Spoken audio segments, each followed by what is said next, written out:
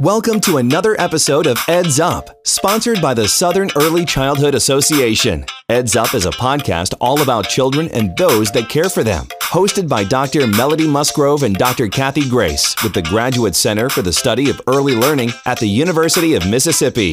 Hello, everybody. We're so glad that you're with us again with our Eds Up broadcast. We are so fortunate today to have Steve Gross, the Chief Playmaker of Life is Good Kids Foundation. And so, Steve, thank you so much for being with us. And the first question I have is, what is the Chief Playmaker? Well, it's funny. When I brought my organization over to Life is Good, they asked me to come up with a title. And since I was the founder of the program, I said, well, I'm going to be founder. And they said, nah, man, you don't want to be founder, because founder is usually like you did something good way back in the past and now you're just resting on your laurels. So they said, you should be the CEO. And I said, do I look like a CEO to you? And they said, no. And I said, so I can't be a chief executive optimist. I'm a playmaker. So I guess I'll just be the chief playmaker. And, that's how I took the title. Well, I think it fits very well. And if you would just explain a little bit more about what you do to be able to be called a playmaker. Well, so if you think, Dr. Grace, about a playmaker in sports, usually that term comes from when the game is on the line, you want the ball in the hands of your playmaker, because your playmaker won't shrink from the moment, and they're going to make something good happen in the game at a pivotal time in the game that changes the outcome of the game for good. Well, playmakers in sports are really important, but playmakers in life are more important. And so we think about childcare professionals, especially early childcare professionals, early childhood educators, that they come into a child's life at a pivotal time in their life, and they change the trajectory of their life. So we really, as an organization, provide training, resources, consultation to the frontline men and women who dedicate their lives to building healing, life-changing relationships with kids. And that's our mission. And we do so. The other part of our mission is spreading the power of optimism. And so the idea is, if we're going to really make a good impact on children, well, we have to help children to see their strength, to see the good in themselves, to see the good and value in others, and to see the good and opportunity in the world, even amidst the obstacles. And so that's our work, to support the men and women who dedicate their lives to caring for kids. Well, I have to say, in full disclosure, you've been in Mississippi and spent a good bit of time back during the Katrina days, and I have seen you work. And in fact, I have been amazed at the miracles that you perform through the kind of work that you do. So could you be a little more specific with our audience in terms of how you spread optimism, or how you feel about the world and how that impacts what you do in the world? Sure. Well, I think sometimes people they don't have a proper understanding of what optimism is. And I don't mean that it's like optimists sometimes get a bad name. It's kind of like you just gloss over the problems and you say everything is great, everything is perfect, everything is wonderful. And that somehow, if you're an optimist, you're not a realist. And actually, I had somebody once say to me, Steve, I'm not an optimist, I'm a realist. And so I asked them, well, what's really going on? And they said, well, we got a pandemic, we got an economy that's in trouble, we got political division, we got racial injustice, we got all these issues. And I then asked him, well, is that all that's going on? And he looked at me kind of funny, and I said, well, yeah, we have a pandemic, but we also have men and women who are risking their lives to care for others who they don't even know. And we got doctors and scientists who are looking for treatments and vaccines to cure. We have educators who are figuring out how to make connections with kids, over Zoom now, and change the way they do their work so that they can help children. And we have people on the front lines fighting for equality. So an optimist is about your capacity to see, and I mentioned this before, to see goodness and value in yourself first and foremost, goodness and value in the people around you, and to be able to see the opportunities amidst the obstacles. And kind of the way we do that is, if you think about what makes an educator fantastic, and you think about, well, Dr. Grace, if you think back to when you were in school, do you have a favorite teacher? Do I have a favorite teacher? Yes, I do. I have two of them, as a matter of fact. And when were they your teacher? One was a first grade teacher, and one was a history civics teacher, and then one in college. Okay. So your first grade teacher, what makes her your favorite? How do, you haven't been in the first grade for probably 32 years. So what makes you still remember your first grade teacher? I think it was because I have credited her with teaching me how to read, which is very important. And also that I have fond memories of the classroom and that it was a fun place. Yeah. See, I think when we think about a quality educator, there's really kind of two sets of skills we look at. One of them is your professional skill set. You go to school, you learn about literacy and numeracy, you learn how to be an educator, you learn about child development. If you're a teacher in higher grades, you learn about history and math, and all of those things I kind of put under your occupational skill set. And that's what separates teachers from other occupations, because you have a skill set that is different.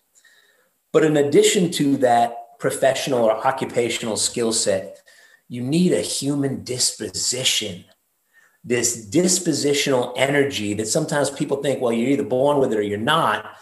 Students want to be with teachers who are fun and energetic and positive and loving and compassionate and creative and grateful.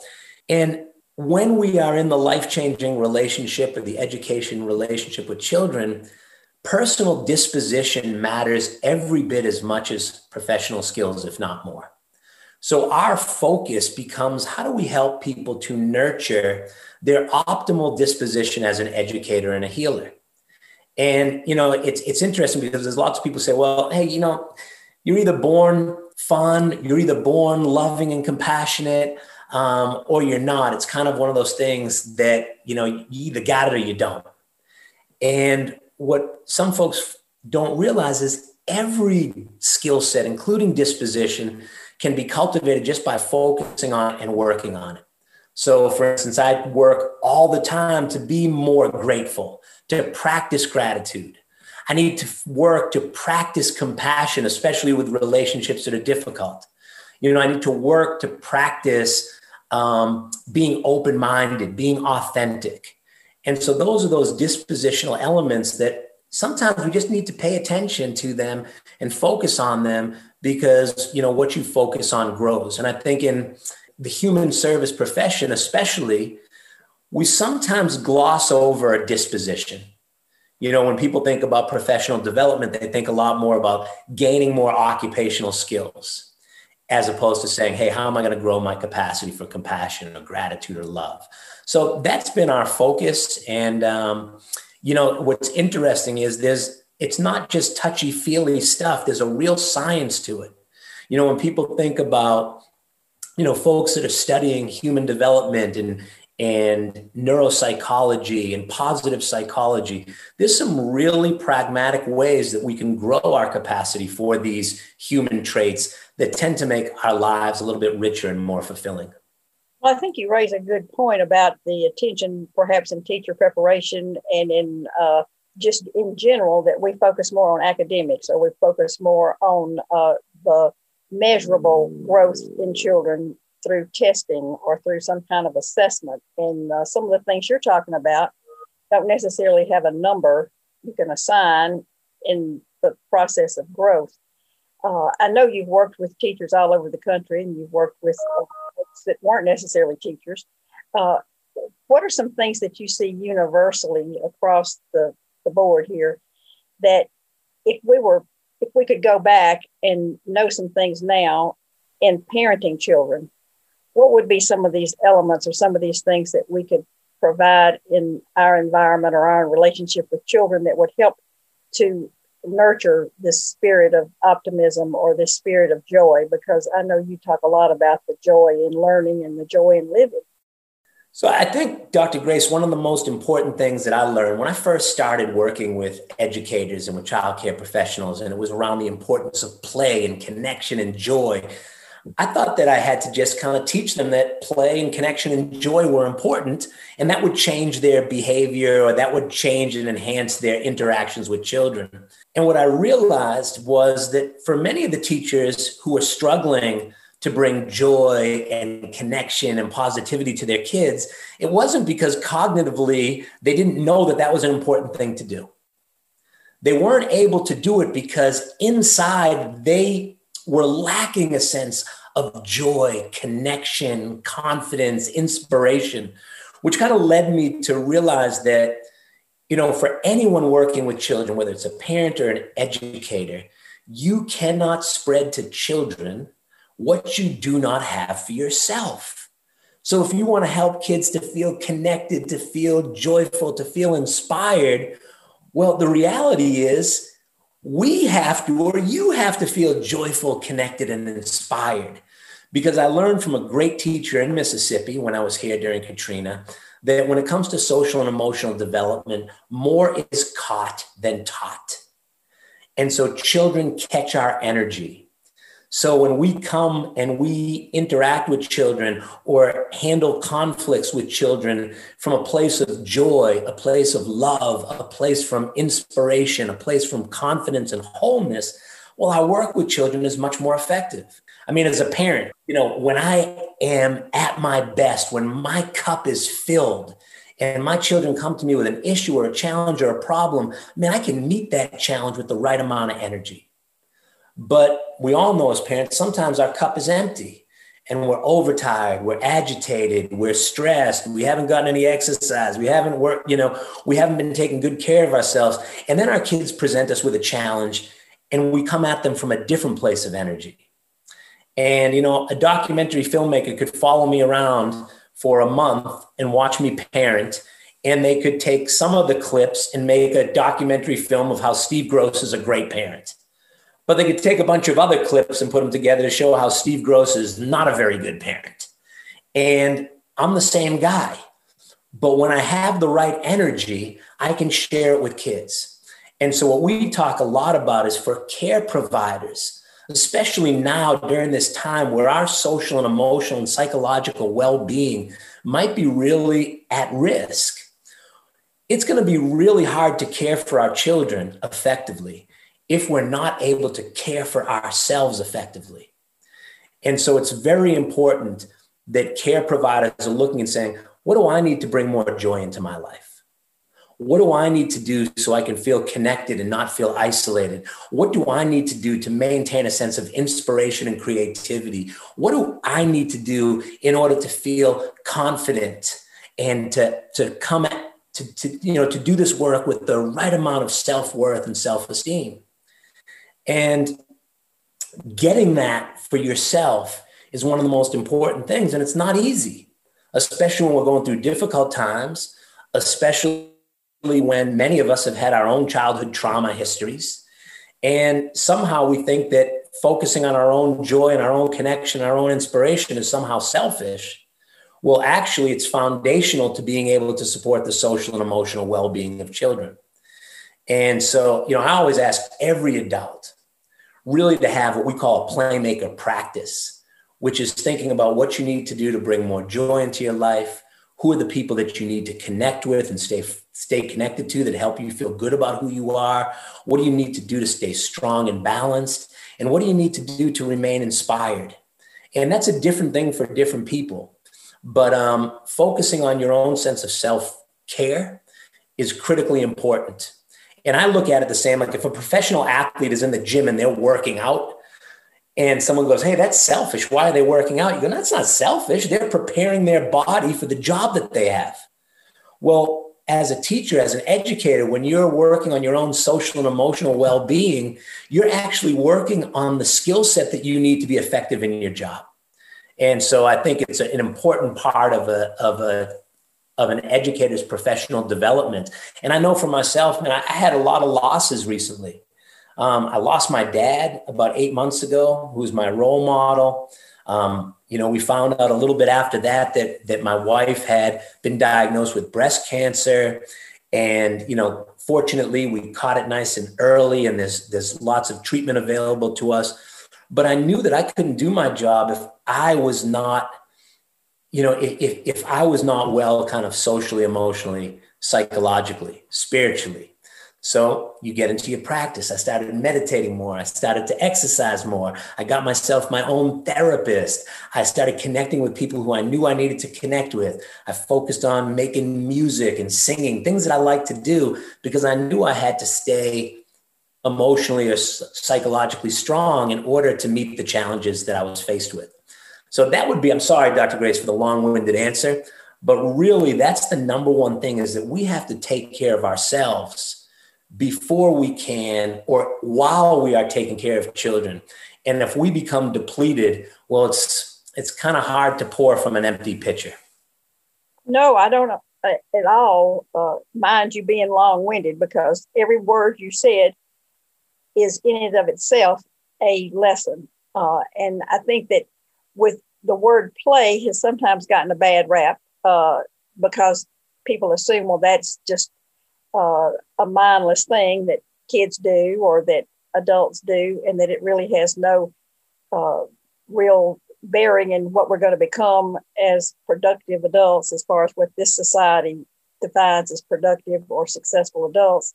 And what you've been able to do is to show us that that's pretty much a myth, that what really makes us whole and complete has to do with the first place that we start with would be us, and whatever us happens to be, and the lessons that we can share with children are going to come from wherever we are in the place of strength or weakness. Hopefully you've given us some good tips on how to be strong. Dr. Grace, can I add one thing? Sure. Play, we always look at play differently. Play is not about what you do. It is the spirit and energy you bring to whatever it is that you do. And so sometimes people think, well, hey, if I'm over at the sand table, I'm playing. But if I'm working on a literacy assignment, I'm not playing. And it's not about the activity. We can always be playing. See, play is about freely and joyfully engaging, connecting, and exploring with the world. All education is play, provided we bring the right energy to it. And so, you can take any activity and make it play by figuring out, how do I bring more joy to it? How do I bring more connection to it? I mean, I've had some of the greatest teachers who could make, math actually more playful than a game of kickball. It just takes a lot of energy. It takes some creativity, and it takes being a playmaker. But we can't limit play as something like, hey, it's about puzzles, it's about art, it's about games, and the other stuff is work. I don't know who it is that once said the supreme accomplishment in life is to blur the line between work and play. And I feel like when I'm with you today, Dr. Grace, and we're talking, I'm playing my job because I feel connected. I feel passionate. I feel joy. And I don't separate that to think, hey, I'm working right now. I'm playing. And, I think that bringing kind of more of that joy and connection and prioritizing it in education is crucial, because, when we look at high school students that talk about sometimes the one word that they will often use to describe school is boring. And when kids are inspired, when someone makes material feel relevant to them or brings excitement or helps to bring enthusiasm, well, kids learn better.